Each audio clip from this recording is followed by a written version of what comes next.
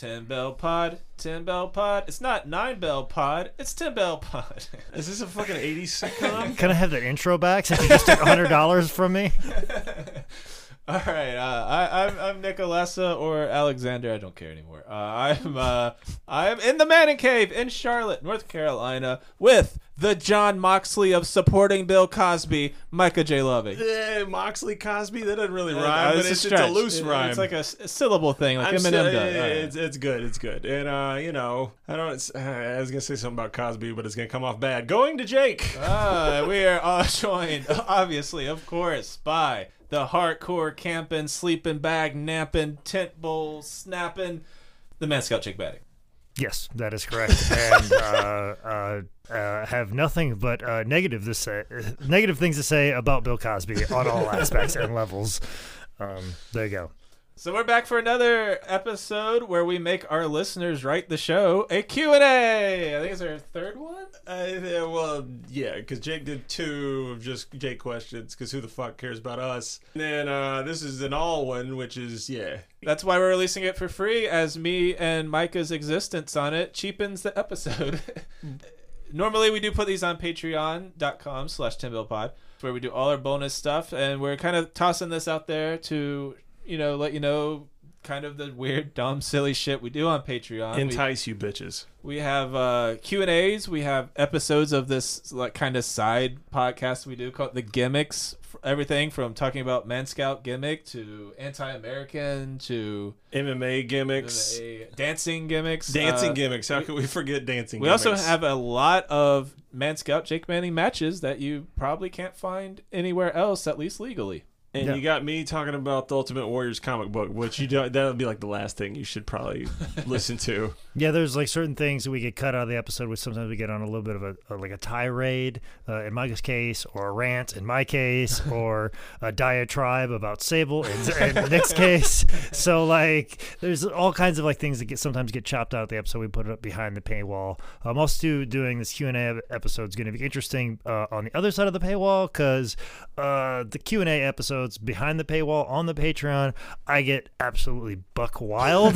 Jake takes his clothes off for real. There are some things that I have said on those that I later have been like, ooh, I kind of regret, but I know the exact people that are patrons, and I thank each and every one of you for being patrons. So if anything gets out about what I said, I know who to come find. I will hunt you down. We'll have a list. We'll have an email list. There's probably some things that would probably ruin my career. So the fact that this one is free out in the world and people can do whatever they want with this episode, this will be interesting. So you could be hearing my career end just before your eyes, because I'm going to try and keep with the whole full disclosure, full honesty on this Q&A episode, not behind the paywall. See, what we should have done is just told Jake's normal Patreon episode, and then like edited in this part, and then he would, just to psychologically let you feel more free. The only thing that I've ever asked to be cut is the name of somebody who is an innocent person.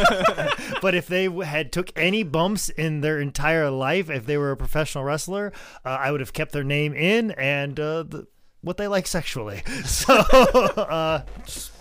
it was a little bit below the board for an innocent, but if you were a professional wrestler, you're all guilty in some shape, form, or fashion.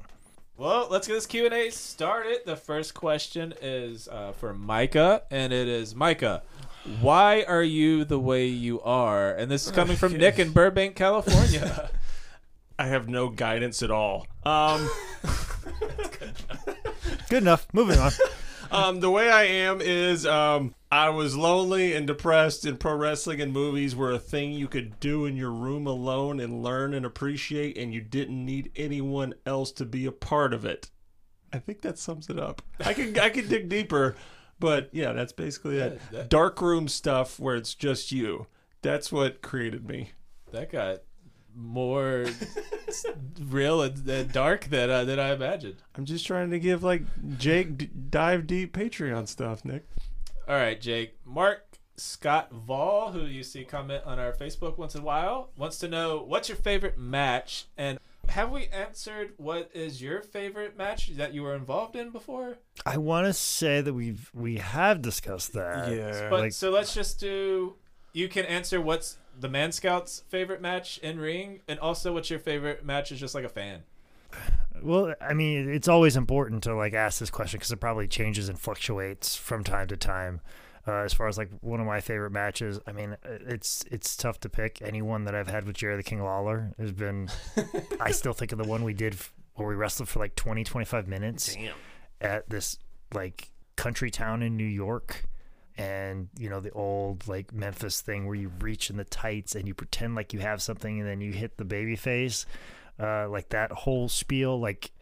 So it's like you don't really need a foreign object, but you're playing like yeah, you have a foreign object? But the thing is, like, I knew that little trick. Yeah. And Jerry basically in the ring, like, basically told me, like, reach in your tights and pretend like you have something and hit me with it. That was basically like just the call, and like the crowd for whatever reason they just believed it. Yeah, they bought it. They thought I had something, and so it was just one of those things where Jerry's like, "Ooh, we can have fun with this," yeah, and right. we proceeded to do that for 20 minutes, and just like we didn't call that in the back. We didn't. Sometimes I've been in matches where he's asked me to do that and like just do that, and then they don't bite on it, and then he moves on to something else. But like I did it, and they went ape shit. They were going crazy. They were insistent upon something being in my tights, and like it was unbelievable. And it's just one of those. That's what magic is, and that's what like just wrestling is in that moment. Like something is created, and just out of nowhere, something beautiful like that just happens. And I think some of my favorite matches are aspects of that, of like, especially now, like there was a match that I had at Wrestling Revolver where we did a dusty finish, and I've wrestled in the independent scene in the South since 2005, and when Sammy told me to do just a regular dusty finish in Iowa in fucking 2019, I'm like, okay, well, fucking people are gonna see this shit coming. And sure shit, they had, these indie wrestling fans in Iowa had never seen a dusty finish before, and they fucking bit into all of it. And that's the thing that I thought. Do you remember what the actual? It was just, it was the cheapest fucking dusty finish where like I accidentally hit the fucking referee, right. And then another referee comes in and makes the 3 count, and I mean it's the most. That referee's mad at that referee. It's the most fucking cliche, fucking dusty finish, but it fucking worked. It was so fucking good, and people bought it, believed it. We sold the reaction of it on the back half of it. It's just anytime like an old, tried and true wrestling trick gets forgotten about, or a fan hasn't seen it, and then you're just like, well, let's pull this out of the bag right. and see what happens. I think those are the moments, and those are some of my favorite matches. I mean, like I said, I could probably go on and on about some match, you know, with the match I had with Alberto Del Rio, or anything Sami Callihan or John Skyler, or a PWX match I had with so-and-so, or a match I had with Zane Caleb, or whatever else. I'm sure there's a million things I've said on different ones, but like to give you a different answer, it'd be that. But as far as like matches, my favorite ones to watch, I think match that's finally starting to get a little bit of play and a little bit of respect, as it fucking should. Probably a match I could just click on and watch whenever would have to be the I Quit cage match between Tully Blanchard and Magnum TA. Yeah. Like that's just an amazing fucking match. But I'll tell you what though, I really dig watching Young Bucks matches, which you think that like, oh, this old school guy, yeah, like old school, a shit. guy like more concerned with story. I just like watching Young Bucks matches because it's like, yeah, I can't do any of that shit. And it's fucking, it's like the Olympics. Wow. Yeah, and people are like, oh, and they'll say like, oh, it's just like the Olympics, seeing the gymnastics. You'll see them for a little bit, and you don't care anymore. No, I care every single fucking week. Yeah. Like I'm fucking amazed every week, and it's fantastic. I enjoy them. I think it's great, and it's just fantastic. Just seeing people that can do stuff that I physically can't do. Now, it is very humbling. Like, Amazing Red has made me quit professional wrestling 2 or 3 times. Oh my God, the springboard thing he did a couple weeks ago with the Spanish Fly springboard. Yeah. Oh, what the fuck was that? And then he just was at Warrior Wrestling 7, which is available on the High Spots Wrestling Network. Did a Canadian Destroyer off the top rope to the ground into a bunch of guys. What the fuck? Why? But you did. Congratulations. You're still here. For my only note would be when Lawler said to reach in your tights and pretend you have something. You should have said, "Oh, I fucking got something." Dick joke right in the middle of a Lawler match. That's what you need to bring to the table, Jake. Oh, he was making jokes about young girls in the crowd that day. I saw that girl in the front right there. Jerry, can we just call this match? My favorite Man Scout Manning match is when you beat John Skyler for the PWX title. Yeah. I don't think I've ever fucking jumped out of my seat so hard. It was pretty fucking awesome. I was there too. Yeah. All right, Nick, we're doing it. What's your favorite match of all time? Oh, God, I have to answer that? Yeah, Yeah, might as well. Yeah. Fuck. All right, I'll take over. My favorite Jake match is the Al Snow match that he hates with a passion. Yeah, because I vomited in the middle of the ring and fucked the whole thing up. See, the thing is, it's like a 20-minute match, and I was there, and I don't remember Jake vomiting in the middle of the ring. I remember them doing the head spot. Hey, don't touch my head. I'm going to hit you with the head. Probably 5 to 6 times, and it worked every time, and the crowd was digging it. But Jake is so good that he can puke in the middle of the ring in a match, make it memorable to me, but me not remember the worst part of the match to Jake, which is puking in the middle of the ring. I try and block that memory out as much as I possible, and you keep bringing it up. Like, I always will. I would have forgotten that match ever fucking happened if you didn't exist. So, me and my best friend Mitch, one of our most memorable matches ever. So when Jake sucks, he's still fucking memorable as hell. All right. At least in 2009, 2008, I was in like that era of Jake Manning. Yeah. That guy should have got a contract. Would have got a contract if it was 2009, but broken down, fucking burnt Jake Manning definitely ain't getting one. Yeah, right. But that Jake Manning during an era when WWE were like, oh fuck CM Punk, he's an indie guy, fuck him, and we don't want any more people even closely like him whatsoever. So fuck anybody else that has the word indie anything whatsoever associated or smells like it. All right, are you still thinking? Because I can talk about my favorite match of all time. Well, first of all, right. My favorite match is every Orange Cassidy match tied for first place over and over and over. That was the most hipster thing you've ever said. Also, Bret and Austin. AJ Styles and Paul London have a... God damn it! Are you serious? That's my favorite match. Oh, is it really? Night of the Grudges, Yeah, 2000. with the- It is. I want to kiss Nick right now. Anyway, Night of the Grudges, 2002, Ring of Honor, Paul London, AJ Styles.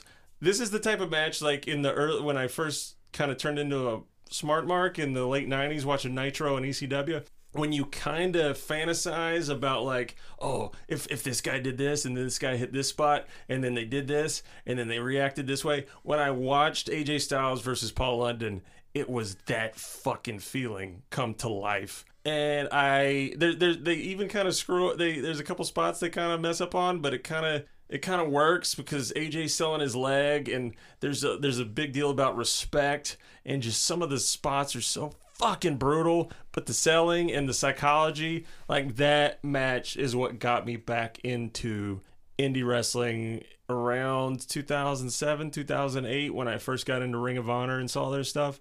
And then I just bought the shit out of their backlog to look up everything. But London and Styles will always just have a big place in my heart because, yeah, Nick is spot on. That Night of the Grudges match, goddamn, I want to make love to it. There's also, honorable mention, Eddie and Ray at Halloween Havoc. All right, moving on. Stephen Logan would like to know, Jake, first, are you working GalaxyCon in Richmond 2020? And he would also like advice on how to cut a good promo and or improving on your existing promo. I will be. I just confirmed Nice. a few days ago at the time of this recording. As far as like cutting a good promo, believability is important. Through like listening to podcasts and talking to people and just like kind of formulating kind of a structure that I tried to get my students, because sometimes my students they just come up and do like just weird shit to do weird shit, and I know that gets you over online is just doing weird shit, but like I think it's important to know the basics of cutting a promo before you can start doing the weird shit. I think that's vital, and I don't think anybody's discussing like the actual basics of what interview, promo, whatever, what have you. And I always go back to an Eric Bischoff podcast where he talks about kind of a promo if like you're in the middle of an angle. You can break it down in 3 parts, kind of like 3 acts. You break it down where you set up the structure, set up the situation, and then you have to then, set up the stakes. The babyface has to immediately put himself into jeopardy. The heel needs to talk about the stakes, or the heel needs to put the babyface into jeopardy. Whatever it is, we have to up the game. We have to put the babyface into some sort of jeopardy, some way, shape, or form. It's exactly like screenplay structure. It's crazy. And then the third part is basically, what are you willing to do to prevent yourself from losing? What are you willing to prevent you do to become victorious in that outcome? Right. That is a pretty standard structure. But also too, I think an introductory promo is also important as well. And there's a structure to that, which basically is you have to let people know who you are. And my classic example of that is a substitute teacher. You basically let people know who you are, and then you got to also let them know are you a good guy, a bad guy. And then you have to let them know that because of who you are, that's how you're going to be successful in professional wrestling or when you come in. Like I said, the substitutes teacher's always my classic example. Yeah. Basically saying I'm a substitute teacher. I thought it was going to be an easy gig, but just turns out that the woman that I substitute for is always sick. Claims she has fibromyalgia. She's always sick all the time. I've got to go in and I gotta teach these snot-nosed kids far more than I thought I was. And I keep hearing these kids talk about PWX wrestling, and they keep talking about their favorites at PWX, and I can't stand these kids talking about their favorite wrestlers at PWX, and that's why I'm here. Beat up every one of their heroes so I can stop hearing them talk about wrestling at school on Monday, and my rage will carry me through. And that's basically, this is who I am. I am not someone that you should like. And you don't have to directly say it so much like that, but you do have to give that impression off, either a level of arrogance or however, or a person that's kind of cool. I want to hang out with this person, or this person's an asshole, or whatever it is. You need to display that as well. Those are kind of some of the things, and remembering that structure. I think sometimes online people get kind of far away, and what's happening now a lot, especially with stand-up comedians, is the promo or the video or the advertisement becomes the entertainment. If you look at Bert Kreischer, some of the things that he does to promote shows and he'll do something that's some sort of entertaining thing in his Instagram video, and then at the end, tickets are on sale, at the end. So it's he gets you to pay attention to this Instagram video and then just slides in the information. Right. So that's become a new theory as well that I think pro wrestlers have not done yet, but they're haphazardly stumbling upon that some way, shape, or form. I don't think we're quite there yet, or anybody's smart enough to figure that out yet, but I think that's where we're going to start heading, and where we need to start thinking about is making the promos the entertainment, and the knowledge of where to get tickets in the show becomes almost secondary, which is kind of weird. But if you keep some of the basics that I'm talking about involved in all of that, and kind of incorporate that and tell that story, then it's possible. If you look at, I showed this in my class. You look at Arn Anderson's promo on Daniel Tosh. It's textbook. Yeah. He lets people know who he is. He reminds people of his reputation, and he puts Daniel Tosh in jeopardy immediately, and lets people know what he will do. Right. It's textbook. It's fucking textbook. It's fucking perfect. And that man just got up off the fucking couch and did that. Right. And just leaned against his fireplace. That's what he did. That's what he fucking did.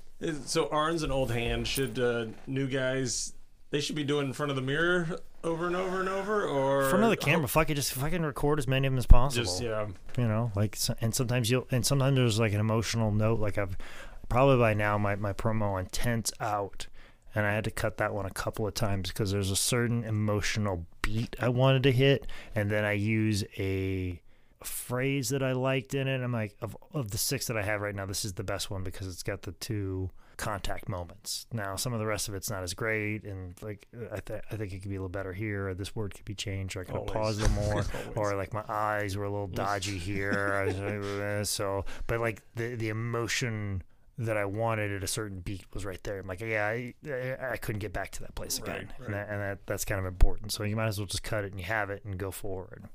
Long-term Timbo Pod supporter and someone who is always there to help us out on Twitter, Miles Kane. He wants to know how much he has to pay a promoter to get you out to Oregon. Pretty much my booking fee and flight and hotel. I mean, I would love to be, and I'm not that expensive. I promise you that much. I am not We that. can't say that on here. That's just. How do you limit yourself?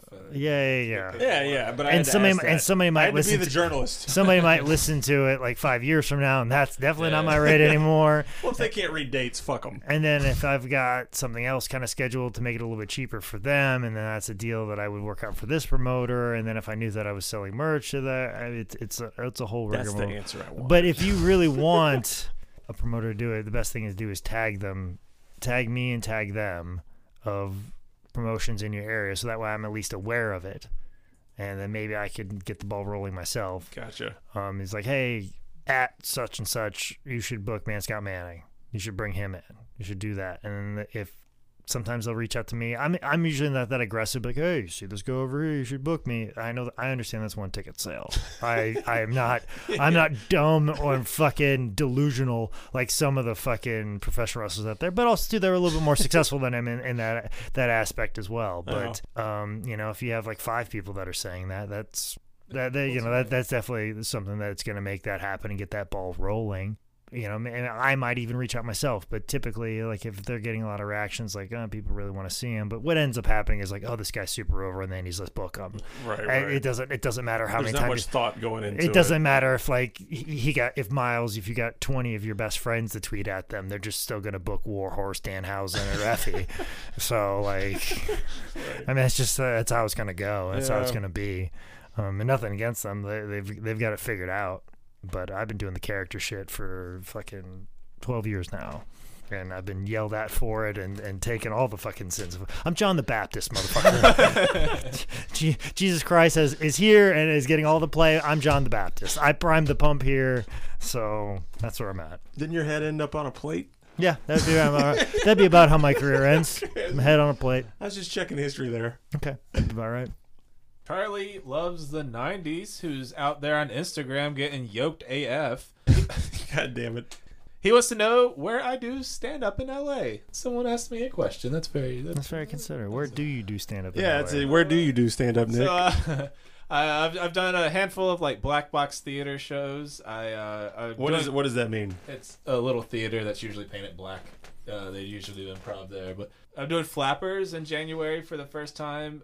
I will say that I normally post a show flyer on my Instagram story, or maybe sometimes on my Instagram. That's the best way to find out. But I haven't like super went hardcore in LA yet, as far as like getting out there and doing mics and doing shows. So I'm still kind of like, I'm basically starting all the fucking way back over with stand up in LA. So I don't know how much stuff I'll do out there in the next year, but I would definitely say towards the back end of the year, I'll do more shows. And this is my question just to follow up, just for a reaction. When are you going to be doing the Comedy Store? See, exactly. I'm not going to be doing the Comedy Store anytime soon.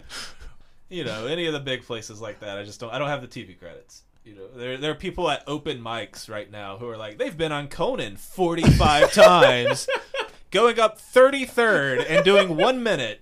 Welcome to the stage. And then Tony Hitchcliffe and Don Marrero are calling him a fucking moron. Charlie has another question, which this will be our first $5 wrestling question. How long do you plan on doing it? He said he hopes forever.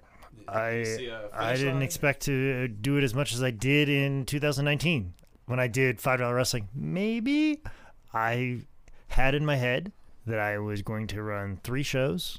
I was going to run a beginning of the year show, and then I was going to do like a summer one, and then like something in the fall. Like that, 4 tops, maybe a road trip in there. Big pay-per-views, all. No, not even big pay-per-views. Just kind of sprinkle them out. Okay. Just kind of do like 3, 4 tops, and this will be recorded right before my 7th show of the fucking year.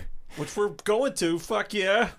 And I think it's going to be the biggest one yet. We actually have people from Colorado, Alabama, New Jersey driving in just to see the show. It's fucking insane. Just between the shows here, I had to answer 2 people on Twitter who were like, how can I see it live? And I'm like, well, it's not really, you'd be here in Charlotte, North Carolina. Like, I'm not streaming this one because we had an issue with the fucking live stream last night. And also too, like, to do the live stream, you got to have Colt Marty there because that's kind of the alchemy of it. It's me, Colt Marty. Yeah. In that order. I agree. So like, I don't know. I think I'm having some issues with the guy who's also runs Hebron Hall, saying that I'm taking away from like some of the PWX shows that are happening there. The more people are going to those. See, this is where I get buck wild. Normally it's behind the paywall, but I'll say it on a free episode. It's like when your show's not drawn too good and you got to blame somebody else. It's like, oh, there's Jake. Let's do this. I mean, it's one of those things where I'm being told that I'm not going to be able to run Hebron Hall as much anymore because apparently my shows are taking away from PWX shows that happen in there, and I want to fucking scream at the top of my lungs. Most of my fucking guys don't know how to take fucking hip tosses. I am putting out a subpar professional wrestling product on purpose. If I only had 17 people there, it would fit the fucking brand. How can I be fucking taking away from athletes that are as fantastic as Lucky Ali, Cam Carter, Bobby Ballantyne, Montana Black, and that's just the pure guys, and how fantastic and awesome they are. They're incredible, and you should definitely fucking buy a ticket to go see them because they're trying to put on the best possible show possible. Me, not so much. So I don't know. That means we're probably going to have to run some more road trips coming up. I definitely have an in on Alabama, and we haven't been to Alabama yet. Obviously, I've been in talks with Madman Pondo, who's been a good friend of $5 Wrestling. Really? That's cool. Go way back, and it's been a while since I've worked with him. So we may go back to Indiana at some point in time. So I'm hoping to, if I can get 2 road trips coming up next year, and then I got this building in Morganton. I definitely want to run for a particular match that I'm not willing to spoil just yet. There's a venue for a specific match. There's a venue for a very specific match. We're going to do something very outside the box. We also, and you guys are going to find out tomorrow, we have a lot of really creative things. I think tomorrow's show is going to be a turning point in the actual story of a lot of people in $5 wrestling. There's my guys, not everybody can take a hip toss, but everybody's going to be in a really good fucking quality story after tomorrow. I promise you much. We're going to make some new stars. We're going to have some new narratives. We're going to have some storylines that people will be able to sink their teeth in, because that's what $5 wrestling is about. It's about big characters, it's about storylines, and just proving that is still important in this world of flips and everybody doing Canadian destroyers off the top rope to the floor. That's still storytelling. Goddammit, story still matters, and the only way that you can execute that experiment is by having a control, by having people that are limited in what they can do athletically and just tell the best possible story possible. And that's exactly what we're going to do tomorrow at press time. I'm not just saying this for the podcast, but I'm legitimately looking more forward to tomorrow's show now. You'll be pleasantly surprised what we have planned. Plus, every match is in a steel cage, so shit. Yeah. Piggybacking off that a little bit, Patrick Treadaway. I got Treadway or Treadaway? Maybe I made a typo. I'm gonna say Treadway, and you added an A. I'm sorry. Right, well, we just lost him as a It doesn't make a difference. He's had like 3 different Facebook identities. Like literally, he's sent a friend request, and all of a sudden he's obviously forgot his login information. And then I would get like, Patrick has been my Facebook friend 3 different times. Oh, I really thought you were doing a bit. No. I have a couple of people, and I think Patrick's one of those people as well. I deleted some friends the other day, which, by the way, when you delete friends on Facebook, like just kind of clearing out, like if they don't have like a image anymore, like, oh, okay, I'm just gonna delete them, but of course that adds up to the 5,000 friends. So I was clearing off some of those, and then right away I got all these friend requests. Like I have 50 of them sitting right now. Damn. So Facebook, if I could recognize that I did some cleaning house, and like, oh, here, have some more. Well, that's fucking dedication, though, to be like, I don't know my Facebook account. All right, I'm gonna create a new one. Yeah, gotta add Jake right away. I appreciate the dedication. Thank you, Patrick. Gotta re-like every Jake post. He wants to know, what is your craziest $5 wrestling story? B, what is your craziest story filming a shoot? Those sound really long and good. I think that the recent drama with Dynamite has been kind of at the top of the fucking list. He wanted to retire. I let him retire. And I solely begged him to come. Wait, real quick. We're talking about Dynamite from $5 Wrestling. Dynamite Kid from the British Bulldogs. No, he did a shoot with him too. Yeah, I guess that's true. So I wanted to be. I mean, he's talking about $5. Actually, to be really quite honest, the craziest shoot of your story would be Dynamite. So So we're gonna get I'm all two about Dynamites. Clear, fucking. The answer to this question is two tails of Dynamite. We'll start with Dynamite. $5 Wrestling's Dynamite. He wanted a retirement match, so I gave him that. Gave him a nice big send off, and I knew immediately once he gave this big thing, said this is my last match. I wanted to ruin that and have him come back at the next show, and I did. I got him to come back. I begged him to come back, and I told him my plans and where I wanted him to be, and he started to get over a little bit. Mm-hmm. And now I realize why I was always so mean to him. Because anytime that I kind of put him over or make him feel good or feel important, he turns into a monster. Right. Too much power. He has been trolling the events page and saying he's just going to show up and cause a scene at the show tomorrow and ruin matches. He's said all these things online and told talent on the show that he's going to come up and ruin their match. I've had some talent on the show, their concerns of what he's going to do. Luckily, it's an all cage match show. I'm more excited about tomorrow's show. Well, I've already told him, like, you tell him it's $10 to get in. Right. He's just not walking in. And if he does show up and doesn't pay, I'll make our pro wrestling students have him removed. Simple as that. But he felt he was bigger than $5 Wrestling, and I have all the screen cap messages saved where he basically said that he wanted to beat Freight Train and take the belt. He goes, I deserve to beat Freight Train and be the new $5 Wrestling champion. And if you're not going to do that for me, I'm just going to quit. And I'm like, I don't have that. And this is coming off He's really standing his ground on a place he doesn't have to stand ground on. And this is just after Jeff Hart wrestled Joey Janela and as hot as fuck yeah, you know what I'm saying? Like, but he's just like, Jeff Hart doesn't deserve it. And so that, all right, but he goes, you got to book me against him, and even if it's not title, I still got to beat him. So regardless, he just wanted to beat Freight Train. That's all he wanted to do. And I've always felt like we've always felt, me and Freight Train have discussed kind of his jealousy towards him, and this is just an example of that. And he basically said he was going to quit if I didn't let him beat Freight Train. Now keep in mind, he's demanding all this after he no-showed a show. His balls. He is also doing this after he almost stole the $5 Wrestling title. What do you mean? At the live stream, the Carolina Stampede show? Yeah. It rained outside, so everybody moved their stuff inside. And so we had bags sitting in the back. And after the 6-man tag with Dynamite, Freight Train, and Lil Donnie against the Burke County Boys. Also, Terry Houston hitting a fucking moonsault, holy shit. Which Dynamite refused to do the finish as I asked. Oh, so he fucked up the finish as asked and fucked that all up. Because basically I asked for like a shotgun finish, and Dynamite just disappeared, but then popped back up at the end. And then like, here you go, Freight Train, now you hit your finish. Even though it was like everybody should have hit, like Dynamite should hit his finish, somebody hit a finish on Dynamite, and then so on. Right. And then Terry Houston hits the moonsault, and then gets the train wreck, and then 1, 2, 3. Right. But then Dynamite wasn't there to start the waterfall. And then he popped back up right after Terry Houston did the moonsault and just hit him with his finish and didn't even call it to him. He just grabbed him by the neck and jerked him down.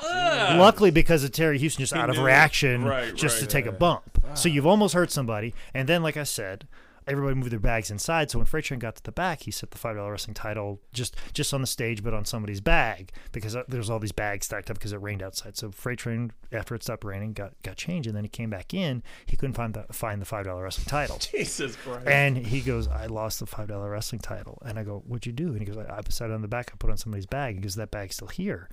And he goes, "I don't see it anymore." And then I go, and Zane was standing right there, and Zane just jokingly said, "Where's Dynamite?" Almost out of a fucking movie, Dynamite just rolls up. And I go, "Dynamite? Did Freight Train put his $5 Wrestling title on top of your bag?" And Dynamite's reply was, "Oh, this is my bag." That was answer my question. You didn't ask me, could you open your bag? Open the bag, and guess what was inside? Wow. The $5 Wrestling title. Jeez. He's not even good at stealing. So he did that, and then I had a show 2 days later, which he no-showed. He didn't return my calls. And then now this is 5 days removed. He's now telling me that he has to beat Freight Train. He then also has to beat him for the title, then he'll lose it back to him. Wow. Or he has to lose it in a non-title. Wow. And if you don't do that, he's quitting. To which I was like, I'm not doing either of those, and you've already done all of these things. And then he proceeded to tell me that, oh, well, the crowds are going to go down. You know I'm the biggest star there. And so you're good luck drawing anybody at your show. and then proceeded to bitch to other people online on a Facebook video and tell people he doesn't think it's fair that he gets paid so late after the show, when in fact he's the first person that I pay because I just want him to fucking leave. Because you know what he's... Yeah, so I just want him to get out of there. And he mentioned that I'm being disrespectful, and I'm disrespectful to the fans because I'm not doing what's right, and the fans want to see him win. That is pretty fucking crazy. Keep in mind, this is all going on while the Antonio Brown drama is going on in the NFL, and to which I tweeted, I don't know what's fucking crazy. Antonio Brown or fucking Dynamite? I bet I can fucking trumpet with Dynamite. It sounds like you got a little bit of 96 Shawn Michaels. I feel like you brought this on yourself, click boy. Oh, don't you mean... you apologist fuck. I feel like I've got more of a Bret Hart 97 situation going on than anything. Somebody trying to protect the character. And they don't want to commit career suicide by losing. Oh my man, God! If holy you shit. Montreal screw jobbed him with Freight Train. Oh my fucking God. That's the best idea I've ever heard, not just in wrestling, but ever. I would never. But Dynamite thinks he's perfectly fine without us, and that's completely okay. I hope wherever he goes, there's another wrestling promotion that books him here in Charlotte. I hope he's as successful as he hopes he thinks he can be. I tried to bring him back and do something with him, and felt like I could mitigate some of probably. I ran $5 wrestling as a drunk. Okay, so I was very cranky because I had the poison up inside me. So I thought, maybe now I gotta finish this shit. So then I'm like, you know what? Maybe I have grown. But then I started to realize you can't fucking be nice to somebody like that. You can't give them any type of like sense of worth, because he'll just you give him an inch, he'll take a mile. You make him think that he's important, and he'll think he's the most important person in the room. All over you. And that is a problem that he has, and I just cannot support that anymore. But as far as craziest story for the shoot interview, I've probably already shared on the Dynamite episode. Like getting up to this house and stuff like that. So I don't think I think listen to the Dynamite Kid episode. We're already like 40 minutes into this bonus episode. If anything, go download the Dynamite Kid episode. I'll tell you all about that shoot interview, and that was probably the craziest as far as filming a shoot interview. That was an insane fucking story, and I detail that one pretty good. So go listen to that episode. I hate to cop out on it, but I think I gave you more than enough on that Dynamite story. The Brickhouse Brown shoot, I would say go listen to that episode too. Yeah, there's a lot of good ones on that one. So like we've detailed that, so I don't want to rehash it or because sometimes I do that on something to wrestle and the story's not as good. And they're like, and they just go through the beats and stuff like that. But go listen to those because we need the downloads.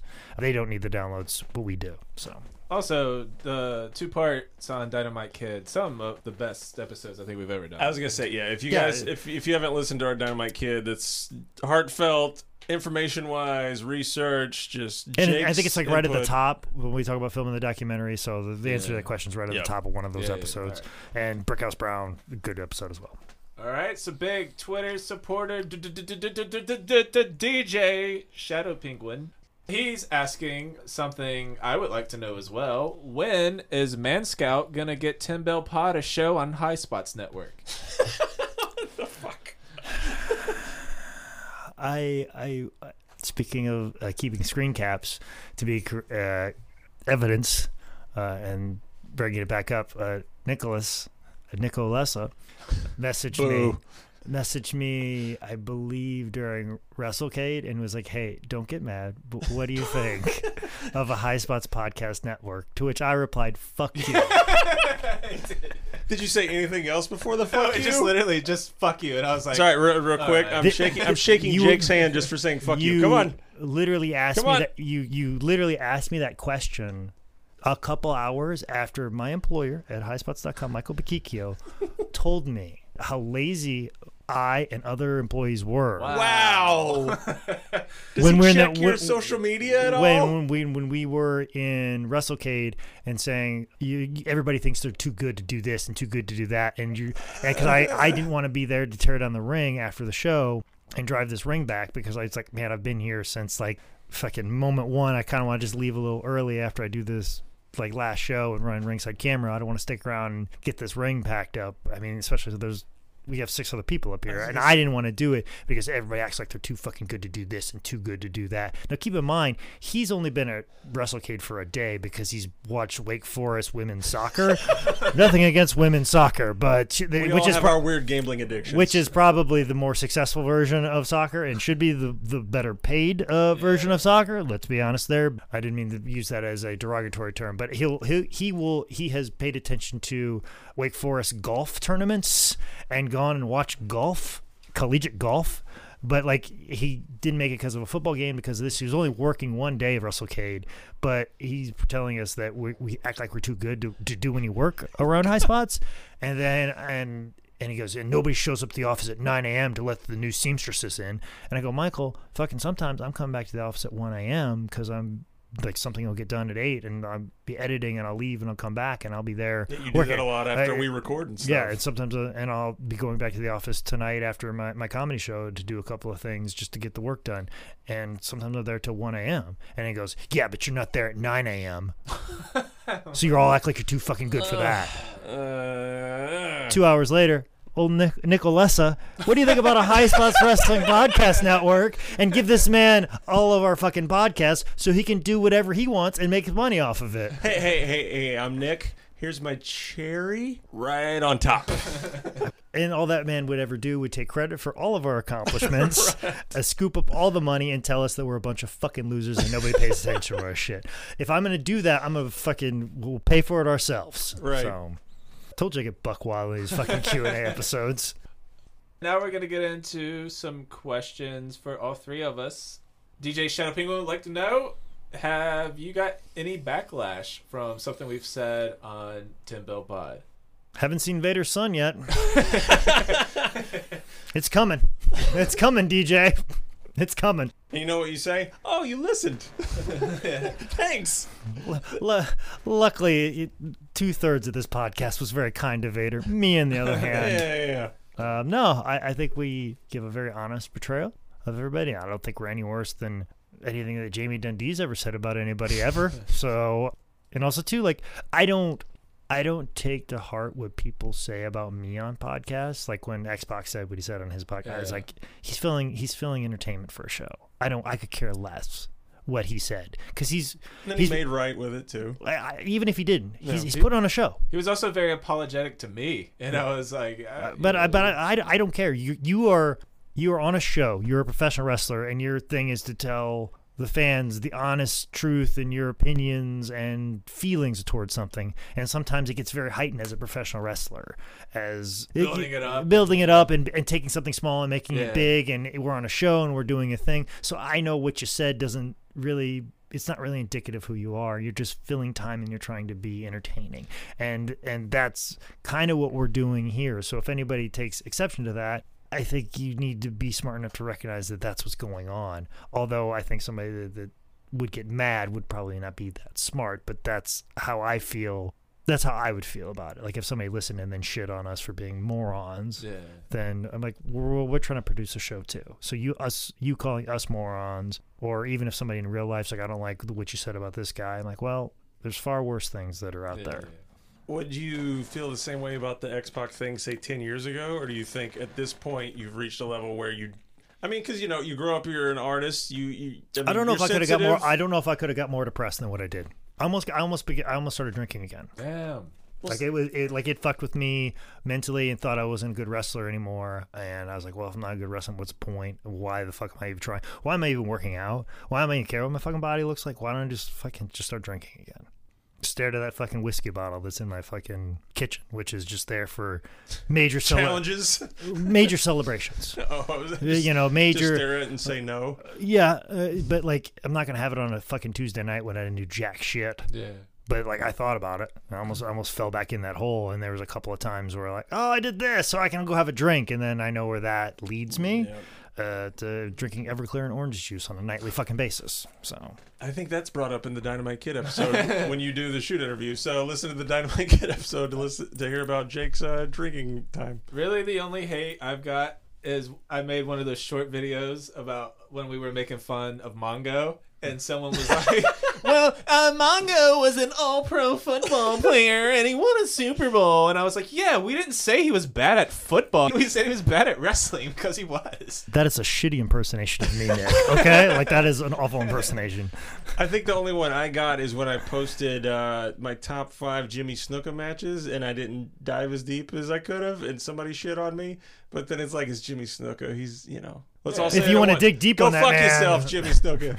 Yeah, if you dig deep in here, oh man, you're not gonna like what you see. Yeah. DJ would like to know how we got this podcast started.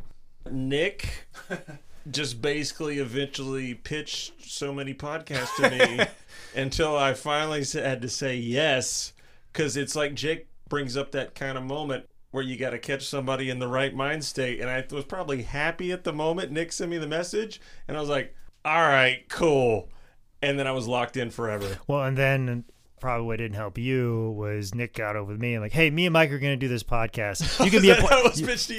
You can be a part of it or not. That's not what I said. Yes, it was. You could be a part of it or not, but we're going to do it either way. So I just wanted to throw it out there if you'd be interested in doing it. And if you want to be all the way 100, because that's what I fucking do in Q&A episodes. You were not in the best frame of mind at the time, Nick. Me? Yes, you were not. And I was like, I felt almost obligated to do it, and I knew if you did it yourself, it would probably sound like shit for a couple episodes. I knew you'd eventually, because you still sounded like shit for a couple episodes. Well, he has put in Nick has put in a tremendous amount of work, and he's put money in buying microphones and very cognizant of what everybody sounds like and pet peeves and make sure that every episode sounds as professional as possible. Edits the damn shows. Edits the damn shows. More work than that I'm willing to put in to how did this get booked. But initially I was like, I knew his step one would be so below the fucking board that I knew at least I had a podcast studio, I had a room, I had a recorder, I had things set up, and we could just kind of do this. And I knew if I didn't do my best to make it as successful as possible, Nick might kill himself. So I felt like that's a shoot. For the first 10 episodes, literally to my head. At least for the first 10 episodes, it felt like charity work, working at a suicide hotline. Like Ted Bundy. But I have enjoyed. I think it's definitely made me better, and also too, like, not having to fucking host and just kind of be a fucking guy on here. I think that's where I think I'm at my best. So the work that Nick does at being the host allows me to be, I think, the better version of myself in podcast form. Like, if you don't like me on How This Get Booked, I totally agree. I don't fucking like myself because I'm the host, because I have to drive the conversation, and fucking a fourth of the time Zane Riley's on his goddamn phone booking Queens of Combat. Damn. So not only do I have to fucking be the host, I have to fucking like be the entertaining person and then entertain the fucking guest. So like, that's why I like the ones where we do about pop culture, because that motherfucker has to look me in the fucking eyes and be like, keep right here, I'm the fucking captain now. So I feel like I really have to drive the ship, so my entertainment value, I think, is most certainly lowered, where I think it's at 100%. And I think this is just, help me out. I've had friends of mine that have known me for years and listened to my other stuff, and they've said they far enjoy me on 10 Bell Pod than How Did This Get Booked. And they're like, you really do. You got to take that as a compliment. You sound like a star.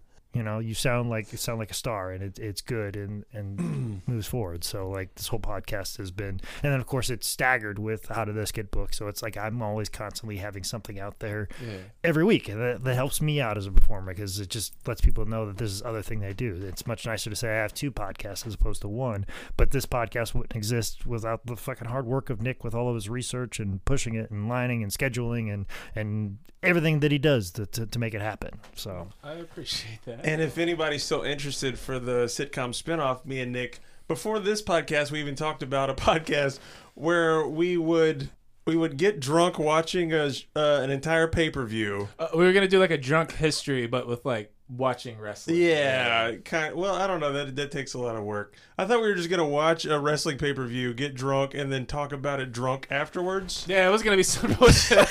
We're still gonna at least do 1 episode of that. Even though I just talked about my alcohol problem, I am willing for one night to open up the bottle and watch a pay-per-view of sorts. And if you want to do a drunk history of Survivor Series 1989, and we go back and ask questions like, what'd you think of what was match one? Yeah, you had the fucking Red Rooster guy who lies about everything. If I could get in there, and just if you want to do a drunk history on a pay-per-view and basically a drunken pay-per-view Mystery synopsis. Science Theater 3000 more? Because drunk history is a totally different But premise. I think it needs to be short with clips. Like you go over and you chop it up, and you just give a description. Well, I mean, we're going to have of to a cut out pay-per-view. the fat because there's going to be a lot of fat if We we're do that on this drunk. fucking show, so I think that would be the option. Do a drunk history on such and such. The podcast for me, Jake joked, or I was kind of serious about how I was really depressed in Atlanta. I'd been doing stand-up for a few years, and it was going pretty well. I was work on the road. I was middling at clubs. You worked with Bobcat Goldthwait? Yeah. Fucking, damn it, what's his name? Asian guy. Never mind, going on. Right. Problematic as fuck, Micah. Some Asian No, guy. is Steve Byrne? Yes! Oh, okay, yeah. I just hit a wall in Atlanta, and it made me the most depressed I've ever been in my life, which is saying a lot. Because I've known Nick for over 10 years, and that's saying a lot. Yeah. When I first got there, it was fine, but from I would say June until a solid year until we moved to Burbank, I was the most depressed I've ever been in my life. And it Jesus, was man. hard on me. It was hard on Spencer, and I was like, I got to do something. I want to quit stand up. I want to quit comedy. And I've always loved pro wrestling. That's literally the first memory I have in my life is of Hulk Hogan. And I was like, fuck it, I'm gonna bully Micah into doing this. And then I was like, Jake's been one of my good friends since he joined comedy. I'm gonna try to rope him into this too. And we just did it. And I would say around episode 7 or 8 we started figuring it out. And ever since oh man, I don't know, I think maybe it was like Bruno or Balls or Louie, somewhere in there. From that point up, I'm incredibly proud of this podcast and everything we've done so far. So I don't know. I guess that is the story, and here we are at episode 40, and we've got way more subscribers than I thought we would ever have. Jesus. Ever. Uh-huh. And I thought we'd still have 35 listeners at this point, but it's going all right. And I hope it can turn into a whole thing. We have a lot of cool creative ideas, and we'll see what happens in 2020, 2021. All right. So Bob Satnin has 3 last questions for all of us. First off, does the Manning Cave smell like canvas and s'mores? No, it does not. And canvas smells horrible. Just to let you know, people think it smells a certain way. You're thinking of the smell of the lining that from camping and bug spray. That's what when you think canvas. That's what you're actually thinking bug spray. Because if you smell actual fucking canvas, it'll make you fucking high. Especially flame retardant canvas, which is usually what you're surrounded with at highspots.com. It's a very interesting smell that will get you very high. That was the most impressed I've ever been by you knowing your gimmick. I mean, goddamn. Jesus Christ. Yeah, so I still can't write a fucking intro like fucking Nick over here, but still. Next question. Bob wants to know, what episode has been the hardest to do research-wise? I'd say any episode from someone mostly in the territory days. Yeah. Because, the record keeping wasn't all there. It's super hard to find a bunch of matches to watch. A lot of those old dudes, they either died before shoots were a thing, or they're too kayfabe to even do them. So those are pretty tough. I'd say Andre was the hardest just because it was so fucking much. I was saying, the structure we wanted to do with going from territory to territory and figuring out all the different territories. Yeah, that was a Gordian knot for sure. And the bouncing around, that one. I think the Andre one was probably the toughest because it was just all over the place, and kind of made there's no narrative structure to it whatsoever. So I don't know how people feel about those episodes, but they really kind of were all over the place. And also it was 3 parts, and it kind of had to be 3 parts if you wanted to get the entire career. And I felt like Not just talk about farts. Yeah, I want to talk about farts like they did in the fucking documentary, and not just talk about the WWF stuff like they did in the documentary. So we were trying to be a little bit different. So like, looking at the little bit of research that was available and then be like, yeah, we can't talk about any of this, or we can only talk about it for 10 minutes. We have to like get in the nitty gritty of everything else. Like that was the one that I probably had to like watch actual matches for and really kind of have my P's and Q's and everything set up properly, because it was a tough one, because it was all territory stuff, so there was a lot more research to it, and we were trying to be different than all of the other media that existed on him. So I think that was probably the toughest. I would say Nick was talking about the old school guys, just research-wise, because I usually try to find as many matches, YouTube, anything, Daily Motion. I got some private torrent sites that I mine real hard to try to find the deepest of the dives, to try to find that one match or those details that'll separate us from the other podcasts. And Paul Jones was an old school dude who just he didn't. There's just, it's one of those things where there's not that much tape out there with him. Most of the tape out there is when he was a manager, and it's just you mind. There was like some shoots with George South, so you try to mine points and things to bring up to Jake to ask him about on that. But like content match wise, it's just Paul Jones was probably the most difficult, I would say. Final question before we wrap this up. Which episode has been the hardest emotionally? Mine's easy. Obviously, Dynamite Kid. Yeah. That one pulled a lot out of me. I don't think I stuck the landing as good as I should have. I got kind of rambly. I had a good thing in mind, and then I got a little further out there. We had one recently that kind of hit me in a weird way, and unexpected too. I know for whatever reason that Mabel episode. That was a good fucking episode. It kind of wrapped up. It was kind of like a sleeper episode for sure. But I think Brickhouse Brown, I think you could kind of like, towards the end, like it was. I think that one was satisfying to me because of how much I felt about him. Like, he frustrated me to no end. That man frustrated me to no end. I can't tell you how many times I'm like, fucking Brickhouse Brown. God fucking damn it. And how many times I'd see his number show up, and then like just boycotting anytime a Mississippi number popped up on my phone, and just, I'm not picking it up because it's Brickhouse Brown. Like, but then like the last conversation with I have him, and I felt like I got to kind of say goodbye to him in that phone call, but I didn't give him a proper send off and gave him his just due just one last time. And you can hear in that episode where I finally got it. I finally got why people would refer to him and have a smile on their face when they did, and be like, oh, it's just Brickhouse being Brickhouse.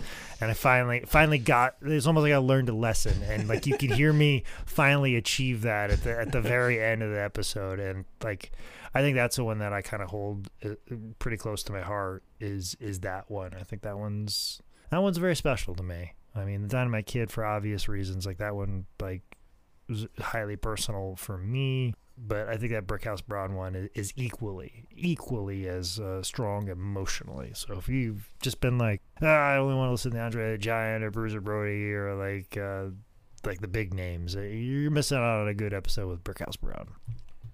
Man, I'll say first that when we first started, I'm a huge fan of Last Podcast on the Left. My whole thing when we first started, I was like, hey, let's talk about some dead wrestlers. We'll do some jokes. And every single person we've covered so far, I've come out of the other end like loving them in a whole different. I mean, except for like fucking Snuka and Moolah, I hate them more now. Yeah, right. Invader. Yeah. I was waiting for it. But the good ones, there's like a whole new level of attachment I have to them now. So I would say all the episodes, to an extent, hurt a little bit. We just did Mr. Perfect. I see like images of Mr. Perfect, and I am like, oh, this is awesome. But like in the core of me, fucking, it hurts. Like, because he was important. We'll probably fucking never cover Bobby Heenan. I've pushed Bobby Heenan back 10 times. I'm waiting. I have his book. I'm ready to read his book, Nick. I don't know if I can get through it without just sobbing the entire. The final thoughts, I'll cry. Yeah, that's sure. Good. That's gonna be one that's gonna put me over the edge. And like, I've sat on that story for a while. I don't know if I've told it anywhere else, but I have a pretty brutal one with him too.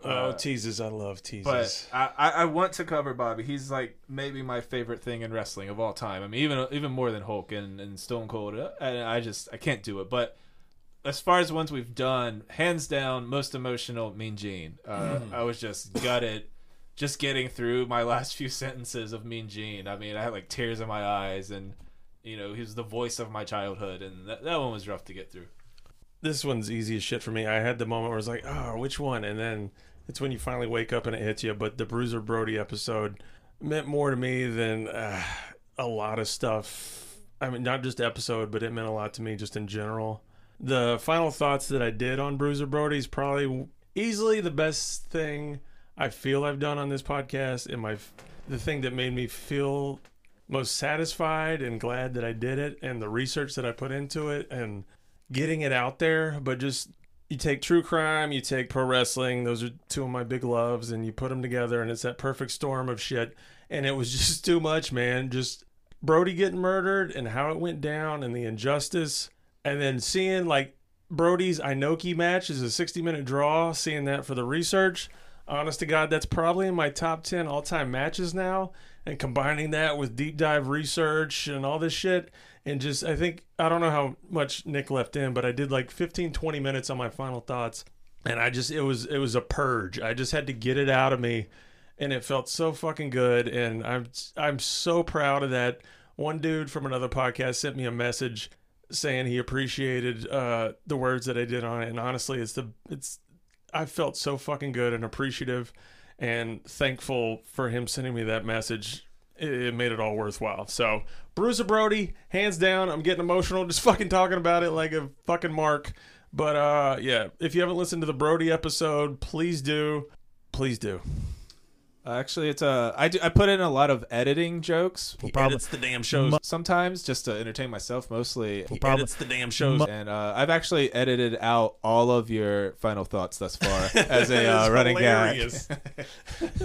How did that guy send me the message then, Nick? All right, here you go. God, I'm good. All right, well, that is our Tim Bell Pot Q&A. We appreciate the questions. We appreciate you listening, and big thank you to everyone donating to our Patreon.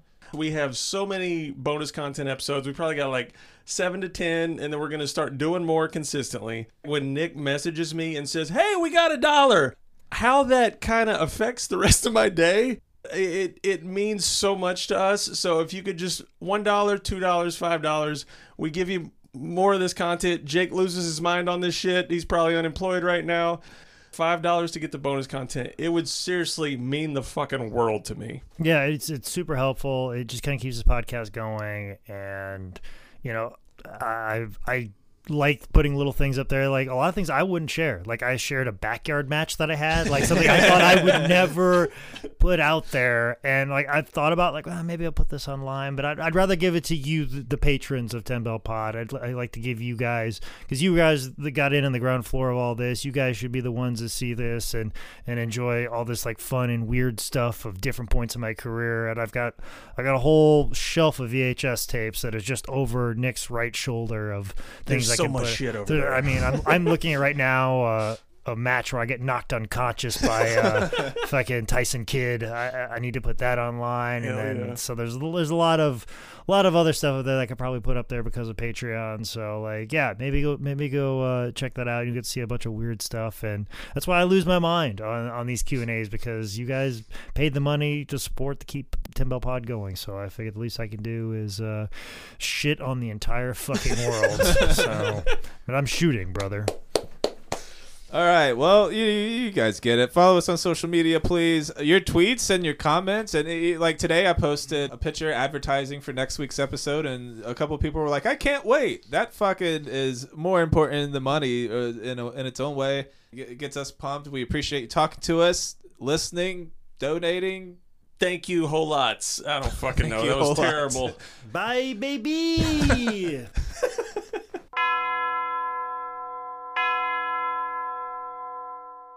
Hey y'all, this is Jimmy James PP Cornette here, and I know you're too busy buying AEW shirts for your mom and your grandma and everybody, because you gotta get everybody in the family watching the AEW to get the ratings up to beat NXT.